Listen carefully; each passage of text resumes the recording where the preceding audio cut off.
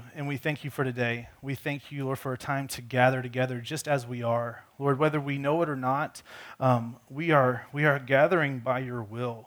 We're gathering in your name. I know that we all come into this place kind of in different parts of our journey and different kind of places of understanding and belief and conviction. And we just pray that right now, Lord, through the work of your Holy Spirit and the power of your truth, Lord, that right now our hearts and our minds, Lord, would be changed, would be transformed, would be invigorated, Lord, to a life that is at peace and also a life that is full of purpose. And Lord, it's a purpose that is far greater than ourselves, that extends beyond just what we achieve into what you achieve. And Lord, that our life is actually just an opportunity to live out and shine what you have done in us through Christ. So Lord, it's all about you. Lord, we do all for your glory. I pray that the name of Jesus would be lifted high and no other name. So, Lord, give us unity as your church. I pray for those in here that are seeking, that are still skeptical and maybe doubting or just don't believe. I pray that this would be an encouraging, helpful word and possibly even life-changing. All in Jesus' name, amen. So go ahead and open your Bibles to Romans 1. We teach through books of the Bible. We take a break in the summer to do more of a topical-driven teaching. But this time last year, we started Romans, and we went through Romans 8 up through May, and now we're picking back up into Romans. And today, I kind of want us to review. So just real quickly, while you're opening up your Bibles to Romans 1, and I would just encourage you today maybe just to follow along with the screens because we're going to be kind of hopscotching through Romans. And it might just be easiest to keep up that way. But also, if you're up for the challenge, feel free to follow along. And if you don't have a Bible at all, please take one of these that are near you under the chair, and we would love for that to be our gift to you. But just to kind of give you kind of the lay of the land, the background of what we're reading, and maybe you've heard this, maybe you haven't, but real quickly, this book of the Bible is actually a letter. It's a letter from Paul to the people of Christ in Rome, the church in Rome, kind of all the church in Rome. And they weren't all in one place. They were kind of scattered about, but it was meant to be for their encouragement. And so it's a lot more of a pastoral letter. It's a letter of him giving pastoral shepherding leadership to this church. Paul has never been to Rome. He's actually never been there, but he's got a lot of relationships there. He's got a lot of influence there. Probably some that he discipled, raised up, have gone there. So you see throughout this letter a deep affection for Rome. He's writing this letter to the church in Rome because of a disunity that has come up, and it was caused by the differences kind of in cultural and traditional kind of ways between the Jews and the Gentiles. And just so you know those categories, Jews is one category. It's all those that were the people of Israel, the kind of the Old Testament people that we read. They were the Jewish people. Gentiles is just everybody else. That's the two categories. So it's everybody, but in our understanding, it's those of the Jewish background and the Gentiles. And so that's the two categories that exist in this framework. And what had happened is that the Jewish Christians that were living in Rome had been exiled from Rome. And they had been forced to live outside of Rome for 5 years. But the church went on while they were gone. And then when they were allowed to come back in, the church that they knew looked very different. It was very un-Jewish. And so there was this disunity of this kind of conflict, and the Greek Christians emphasized the experiential freedom of grace in their salvation, while the Jews still wanted their tradition to be the way in which they lived out their salvation. And so there seemed to be this discord, there seemed to be this oil and water that you can't do both. And so this is what Paul is writing, and he's saying, hey, guess what? There can be unity because your unity is in Christ, and that's a big motivation of this letter. Real quickly, Romans, if you've ever tried to spend any time in it, you know and maybe recognize that it's deeply theological. It kind of the way that it forms thought. It's not something you can read fast, and the things that it addresses is just deep. And the way that it addresses it kind of deconstructs and builds. And so it's not just like a sugar stick that you just go and lick and get satisfied. Like it takes, but it's meaty. You got to chew it up, and it takes a while to digest. So while it's deeply theological, though, it's also deeply personal. It truly is. And I've been a believer. I've been a Christ follower since I was in 7th grade. I've been doing ministry since I was 19. I've studied Romans a lot. I've been under teaching of Romans a lot. I've even taught parts of Romans a lot, but I have never taught from beginning to end through Romans. And I tell you, coming into it, and still, it's very intimidating. Because again, it's deeply theological. And it was like, I'm not smart enough to do this. But yet, which a theme that's been all throughout ministry, and anyone that's been a part of leading and planting the bridge, we are all doing things that are way above our pay grade, way above our wisdom and knowledge. And once and over again, God says, hey, I've equipped you today to do what I've called you to do today. And so I've kind of been walking in that trust. So it's intimidating, and over again, I've dreaded sections like what we went through back in the fall last year of 118 through 320, where I just had to talk about the wrath of God for like 6 weeks. And I was like, when I was getting to it, I was like, can't I just like talk about the revelation of the gospel and the beauty of it, and then like jump, kind of go through this in one take? And it was like 6 weeks, and I was dreading it. But I mean, truly, every week, every single week, it was a kindness of God for us to understand, because when we understand the full message of Romans, which is the full message of the gospel, we see that it's beautiful. And so I have actually really enjoyed it. It's been difficult but beautiful. Because of this, we know that it's worth our time and effort and our discomfort. We are not. This is why we do expositional teaching through books of the Bible in full, because we don't want to cherry pick our favorite parts. We don't want to cherry pick what's easy and skip the difficult parts. And so as a matter of fact, when we pick up next week in chapter 9, it's another one of these difficult sections that's often skipped. So we want us to have a right foundation of momentum coming into it. So again, that's why today we're reviewing Romans chapter 1 through 8, which, by the way, this is 29 sermons that we're going to try to review today in 22 minutes. So there you have that. So let's just start where Paul starts. After his introduction, the entire theme of Romans is laid out in Romans 1, 16 and 17. And it says this. He says, "For I am not ashamed of the gospel, for it is the power of God for salvation to everyone who believes, to the Jew first and also to the Greek. For in it the righteousness of God is revealed from faith for faith, as it is written, the righteous shall live by faith." So he sees the statement that Paul says, I am not ashamed of the gospel. I'm not ashamed of the gospel. So just real quickly, when we think about what the gospel is, we probably know it has something to do with Jesus. Maybe you don't know the word gospel means good news. And so what we're saying is, I am not ashamed of the good news of Jesus. So what is the good news of Jesus, right? So what we know is that God created all things. He created all things good and holy and for his holy purpose. But when Adam and Eve, when first man sinned, we all sinned, and we all took on that sinfulness, and all relationship was fractured, and all purpose was marred. So all relationship between mankind and God, mankind and one another, mankind and creation, all of that was fractured. All of that was severed. And from that moment, there's just been this great need and conflict for restoration. Every conflict we feel is the groaning and the straining and the yearning of that being restored, because that is what it was meant to be. It's the actual, like, just the wiring of how creation was meant to be has been just all messed up and short-circuited, and it just isn't right until it's reconnected. That's where we're at, and we see that futility entered in.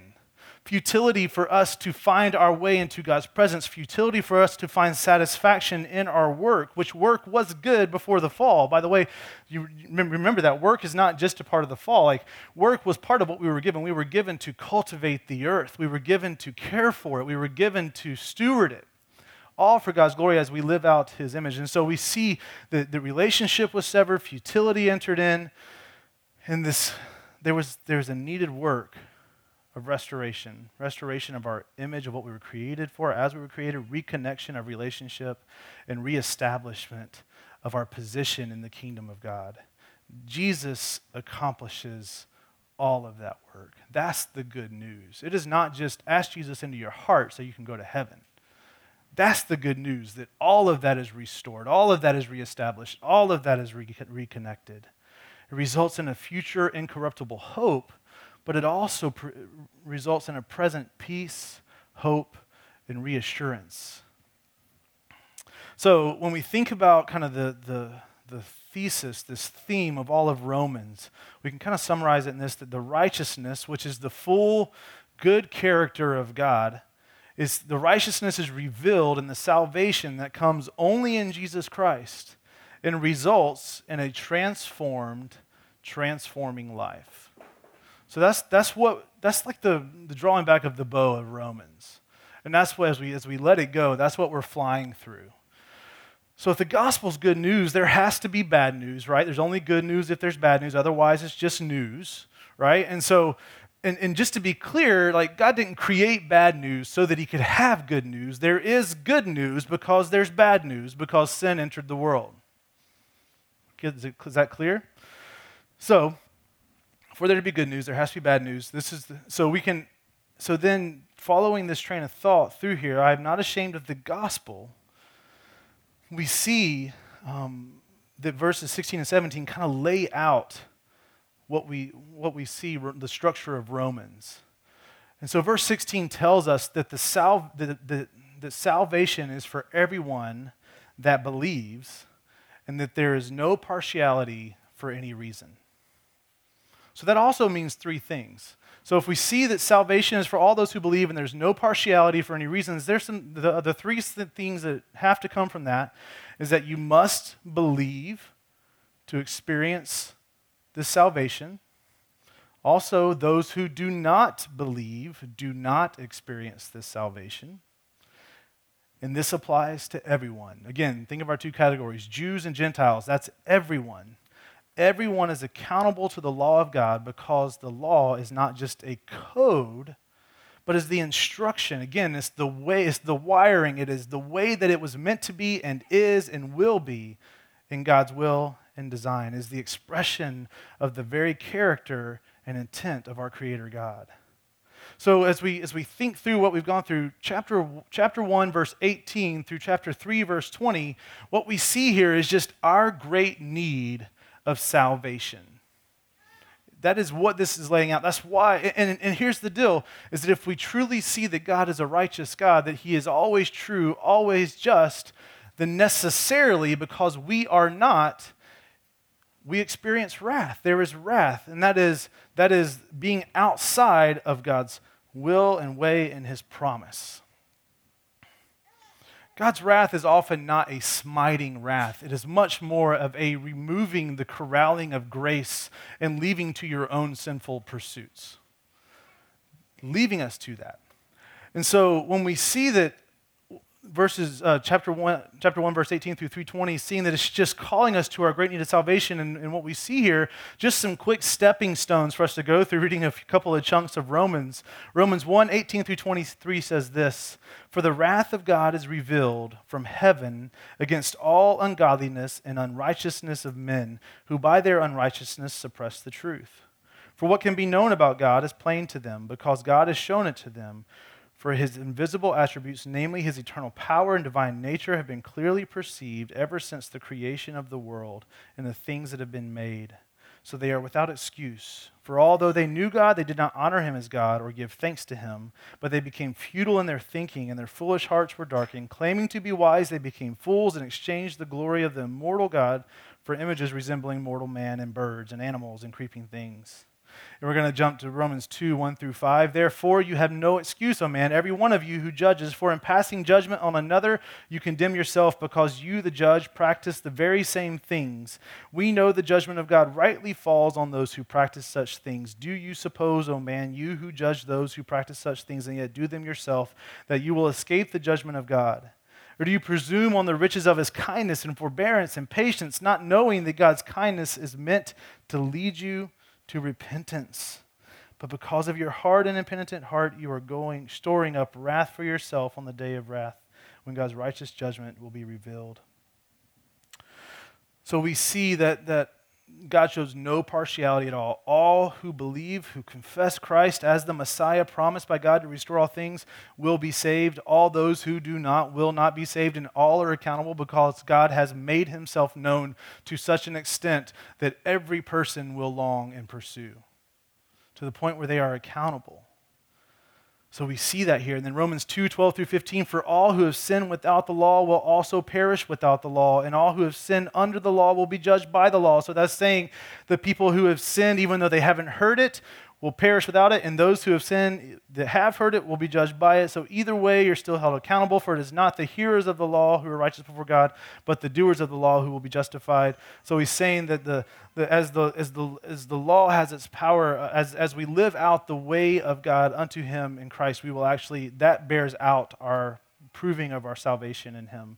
It doesn't, our works don't save us, but it is us living out the way of God is what it's saying here. Again, go back through our archives to get a fuller view of this on our website or on our podcast to look for Romans 2:12-15.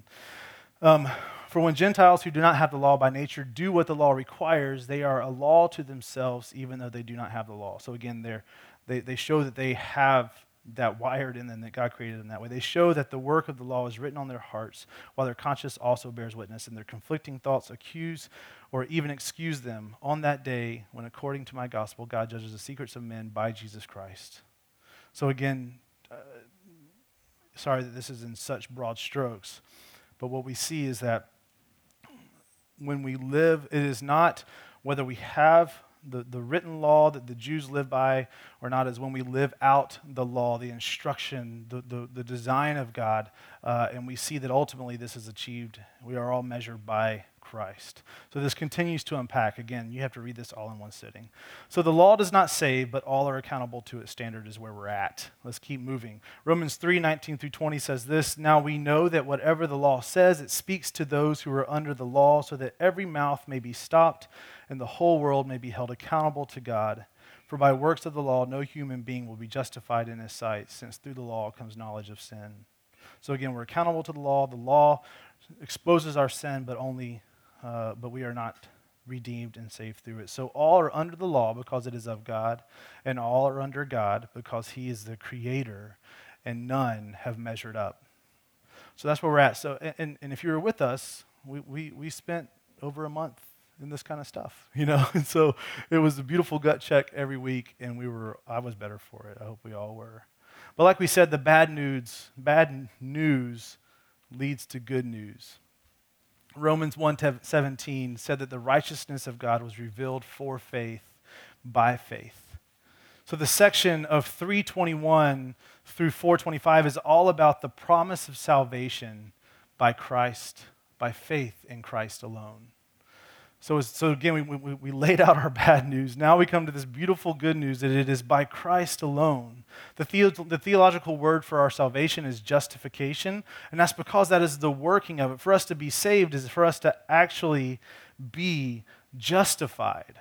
And we see justified described in Romans 3:21-26. It says, but now the righteousness of God has been manifested apart from the law, although the law and the prophets bear witness to it.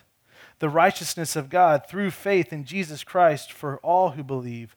For there is no distinction. For all have sinned, and in the Greek translation of all is all, it's everyone. For all have sinned and fall short of the glory of God and are justified by his grace as a gift through the redemption that is in Christ Jesus, whom God put forward as a propitiation, that's a substitute by his blood, to be received by faith. This was to show God's righteousness because in his divine forbearance he had passed over for former sins. It was to show his righteousness and at the present time so that he might be just and the justifier of the one who has faith in Christ. So we see our salvation is really justification. It is a courtroom picture that we're standing before a judge and we are guilty before him. And the only way that we can find reprieve is to actually be innocent.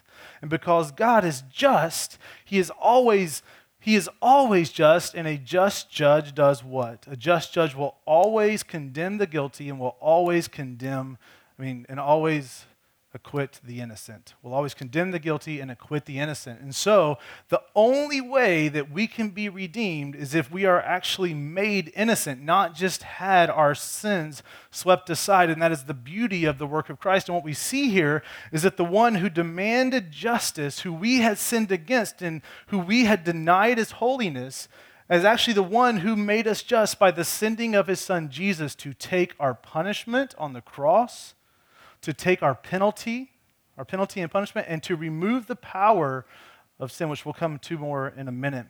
But what we see that we are justified, we are actually made innocent, and that is how we are saved, that Jesus takes our sin standing, and gives us his righteousness, gives us his right standing before God. We are actually innocent as if it had never happened because Jesus took it on.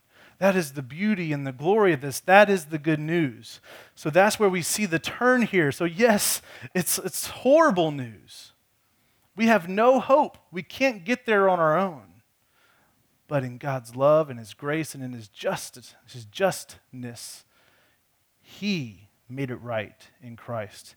In this way, where it says he might be just and the justifier of the one who has faith in Christ. This way he is just, but he has also justified us. He took action to make us right. Marvel in that. In the rest of chapter 3, we see that salvation is by faith alone, as we saw in verse 20, as we see in verse 28, where it says, For we hold that one is justified by faith apart from works of the law. So this is the glorious flip side of God showing no partiality, right? So no partiality, no one is excluded. Salvation is for all who believe, regardless of what you've done before, said before, believed before, haven't believed before, haven't done before, haven't said before. No partiality. All who believe, who trust Jesus will be saved. Chapter 4 illustrates this reality through the father of the Jewish faith, Abraham, and showing that even him, who was thought to be the most righteous, even his own salvation was by, his own righteousness was by faith and not by his acts. So we see that we need a Savior and cannot save ourselves. In fact, salvation comes by faith alone in Christ alone as the one God revealed his righteousness through. Romans 1:17 ends with saying, the righteous shall live by faith. This is not just saying those who call themselves Christians will set out to live a certain way of life, although it certainly does result in that, hopefully. Hopefully it does result in us willfully setting our way of life towards a Godward life, towards a life of honoring the one who created and saved us out of great love and affection and just obedience. But it's more than that. It is saying there will be a way of life manifested because of the work completed in them through their faith in Jesus Christ. We're talking about identity. You're given a new name. You're giving a new will. You're given the Holy Spirit is in you now, inclining your will to him.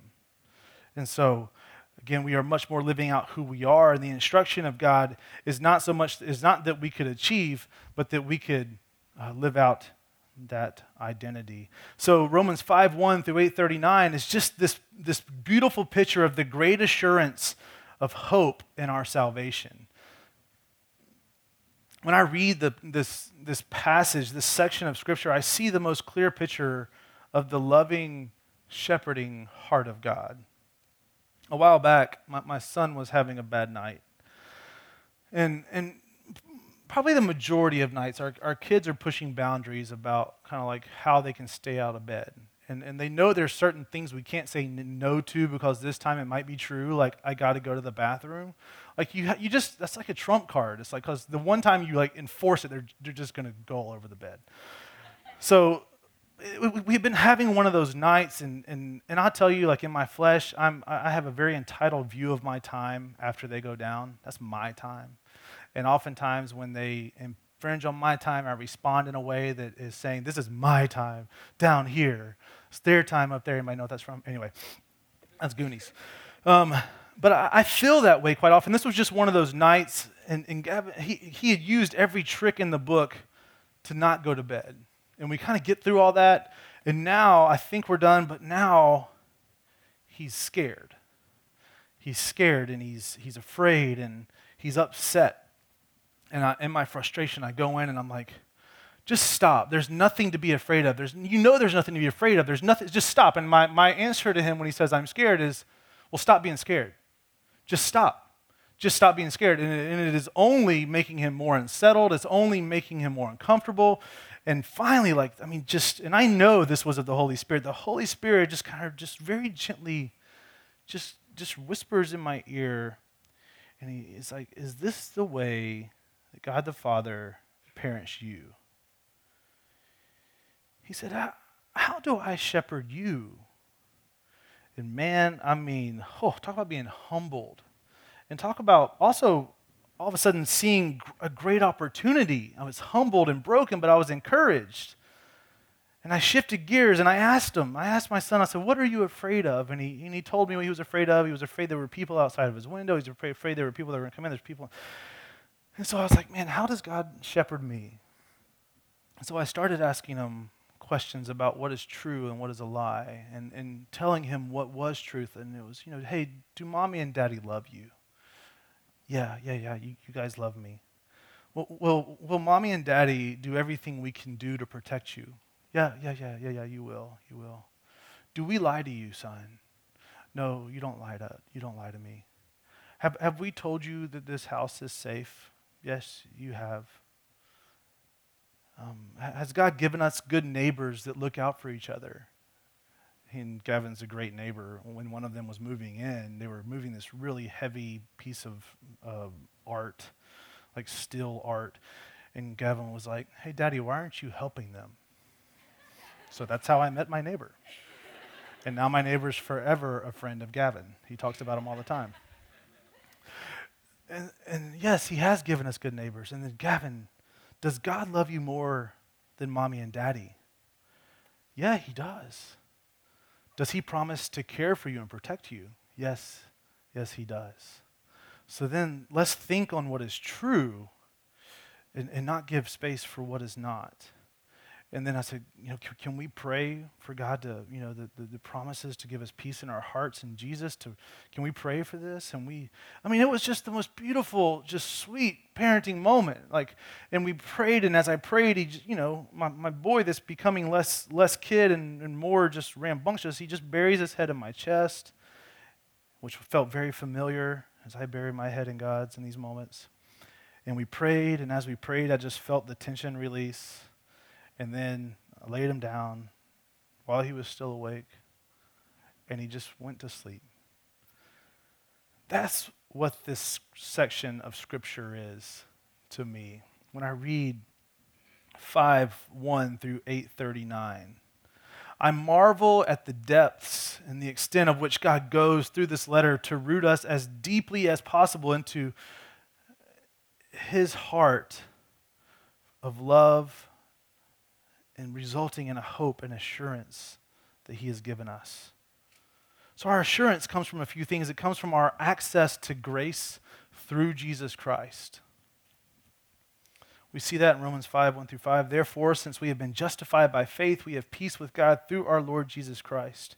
Through him we have also obtained access by faith into his grace in which we stand, and we rejoice in hope of the glory of God. Not only that, but we rejoice in our sufferings, knowing that suffering produces endurance, and endurance produces character, and character produces hope, and hope does not put us to shame, because God's love has been poured into our hearts through the Holy Spirit who has been given to us.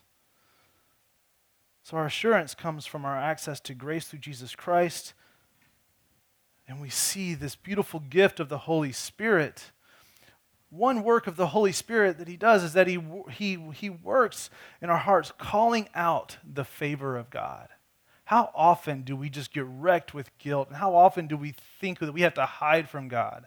And the Holy Spirit is there because God loves us. He gave us the Holy Spirit who did the work of pouring God's love into our hearts so that we would be reminded of his love and favor for us because of Jesus. He doesn't want us to forget. What a kindness.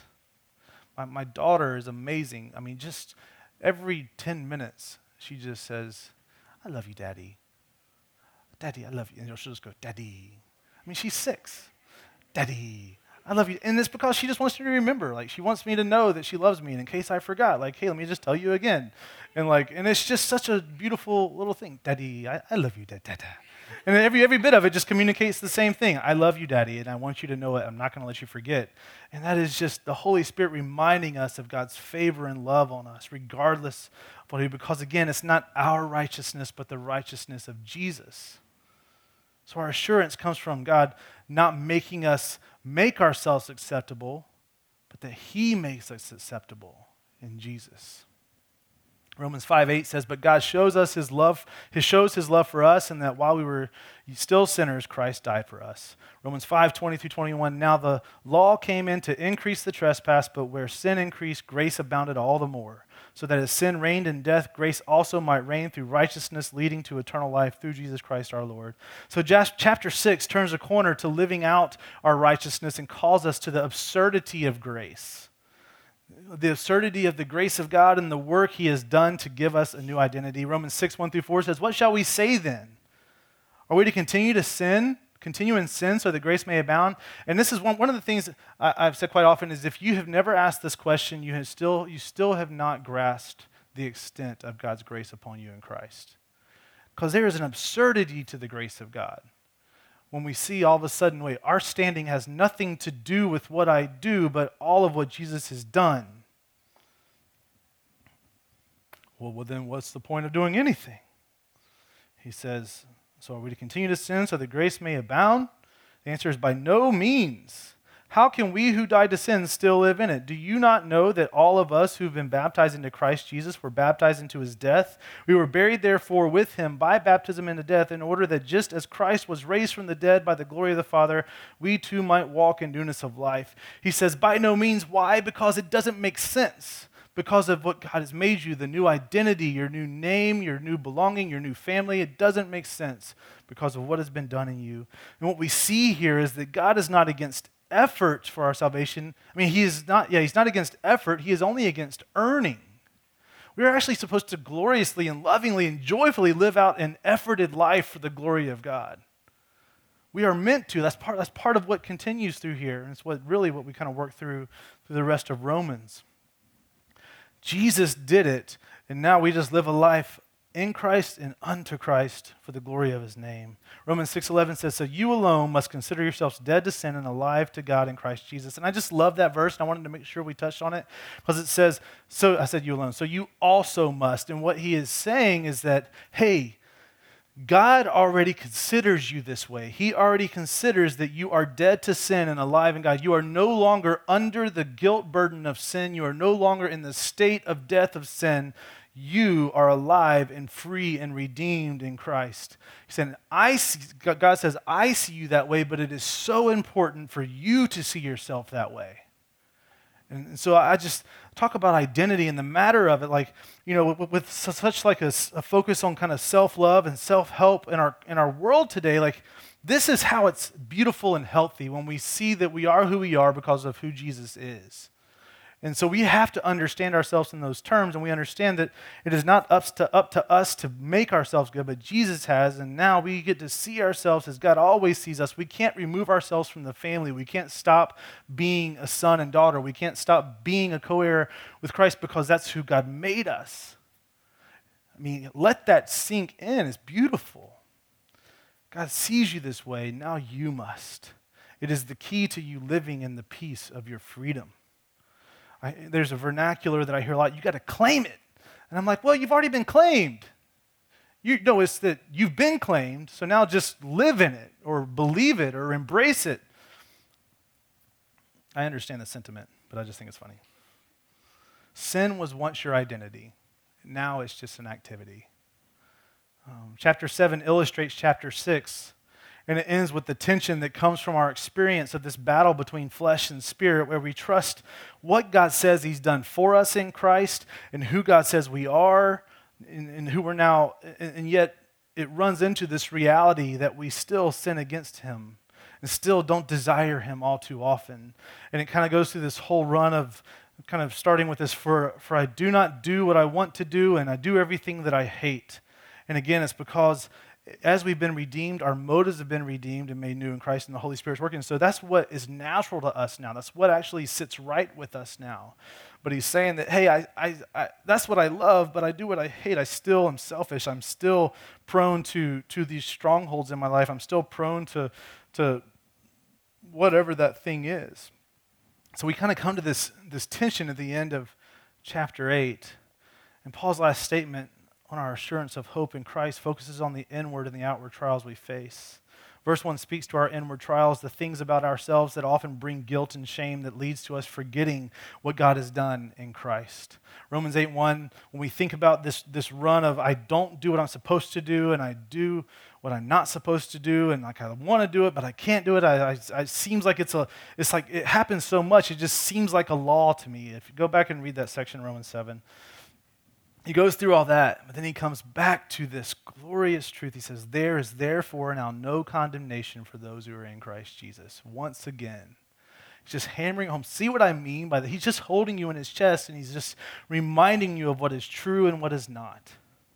Because we're no longer under the law, because we are no longer rebels and enemies of God, but instead we have the righteousness of God given to us in Christ, we cannot ever be anything but his again. And this is what God is telling us over and over again. We get to struggle well with joy and hope. Scripture never tells us trials will not come. All it ever tells us is there will be trials. When they come, when you face trials of many kinds. That is the one thing that is certain, but also what is certain is that we can endure with joy and hope because of this reality. We get to walk. I love how Tyler phrased this a couple weeks ago when he was teaching. We get to walk with a limp, but not hang our heads as if we've been defeated or injured too badly. My stepdad fell out of a tree stand hunting in 1987, crushed his ankle, fractured his vertebrae and his pelvis, and because of that went through 20 years of just pain and procedures, and ultimately culminated with him having to have his leg amputated just below the knee a few years ago because of a bone infection.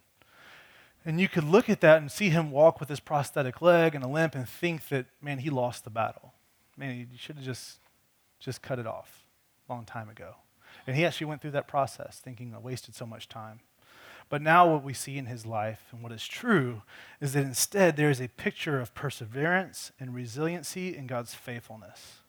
Because God has taken every bit of destruction that came from that and all of the compounded things that came from that and have worked them for beauty in his life. And that is a great picture of our own sinfulness and our own battle of flesh, is that we get to walk with a limp without our heads hanging low because there is no condemnation for those who are in Christ Jesus. Our hope and assurance are not circumstantial. They are anchored in Christ. Our assurance is also for the external trials. Romans 8:18 says, "For I consider that the sufferings of this present time are not worth comparing with the glory that is to be revealed to us." Too often, we define either God's goodness or our goodness by what happens to us. And we see here that because we live in a fallen world and God is working and he's restoring all things, that we can't define God or ourselves this way. Well, I must be horrible because this happened to me, or God can't be good because this happened. God created things good. He created things right and holy, but they're in the fall, in the fracture, it affected everything. But God is restoring all things in Christ. And so we see this constant call to assurance because the reality of what we live in and what we face. So I want to close with the last verses from chapter 8, but before I do, let's review. We're all in need of salvation because we have all come up way short of God's standard. Way short. No one is exempt. No one can save themselves. We're not saved by our works or the keeping of the law, but by faith in Jesus Christ and the work that he did on the cross and in his resurrection. Because our salvation is by faith in the completed work of Christ instead of ourselves, there's an incorruptible hope and assurance of our faith. Because Jesus has made us innocent and free, the result is a unique life lived unto God. Romans 8:35-39 says, "Who shall separate us from the love of Christ? Shall tribulation or distress or persecution or famine or nakedness or danger or sword? As it is written, for your sake we are being killed all the day long. We are regarded as sheep to be slaughtered. No, in all these things we are more than conquerors through him who loved us. For I am sure that neither death, nor life, nor angels, nor rulers, nor things present, nor things to come, nor powers, nor height, nor depth, nor anything else in all creation will be able to separate us from the love of God in Christ Jesus our Lord." Pray that today you would see yourself in this way, and that you would see God and the work he accomplished in Christ in this way. If you have never trusted God in his saving work in Jesus Christ, you can surrender and know hope today. If that's you, I want you to know I am here. We have a few of other, I think all of our elders are here today. Raise your hands real quick, just so they can have some, yep. And then if you know anyone near you that is walking with Christ, please come talk and pray with us today. Pray that we would see the world this way as well. God is working to restore all things, and we, his people, are meant to be a part of that redeeming work. Let me pray. God, I thank you. And I thank you for your love and grace. Oh, Lord, let us be humbled, but also just let us be emboldened. Let us know truth. Let us listen to your heart. Let us remember that it is not up to us to make ourselves right. Jesus did that.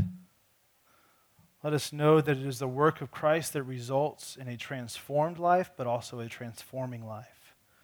So, Lord, I pray that you would just continue to liberate our conscience, continue to incline our will and the desire and the activity of our lives, Lord, to honor you, Lord, to hold out to this love and hope and grace to those around us, to have the same compassion that Jesus had, that didn't just stop in his thoughts or in his emotions, but it moved him. I pray that we would have that same compassion. I pray that we would marvel at the absurdity of grace. Lord, that we would just come to this point of being blown away by your love shown.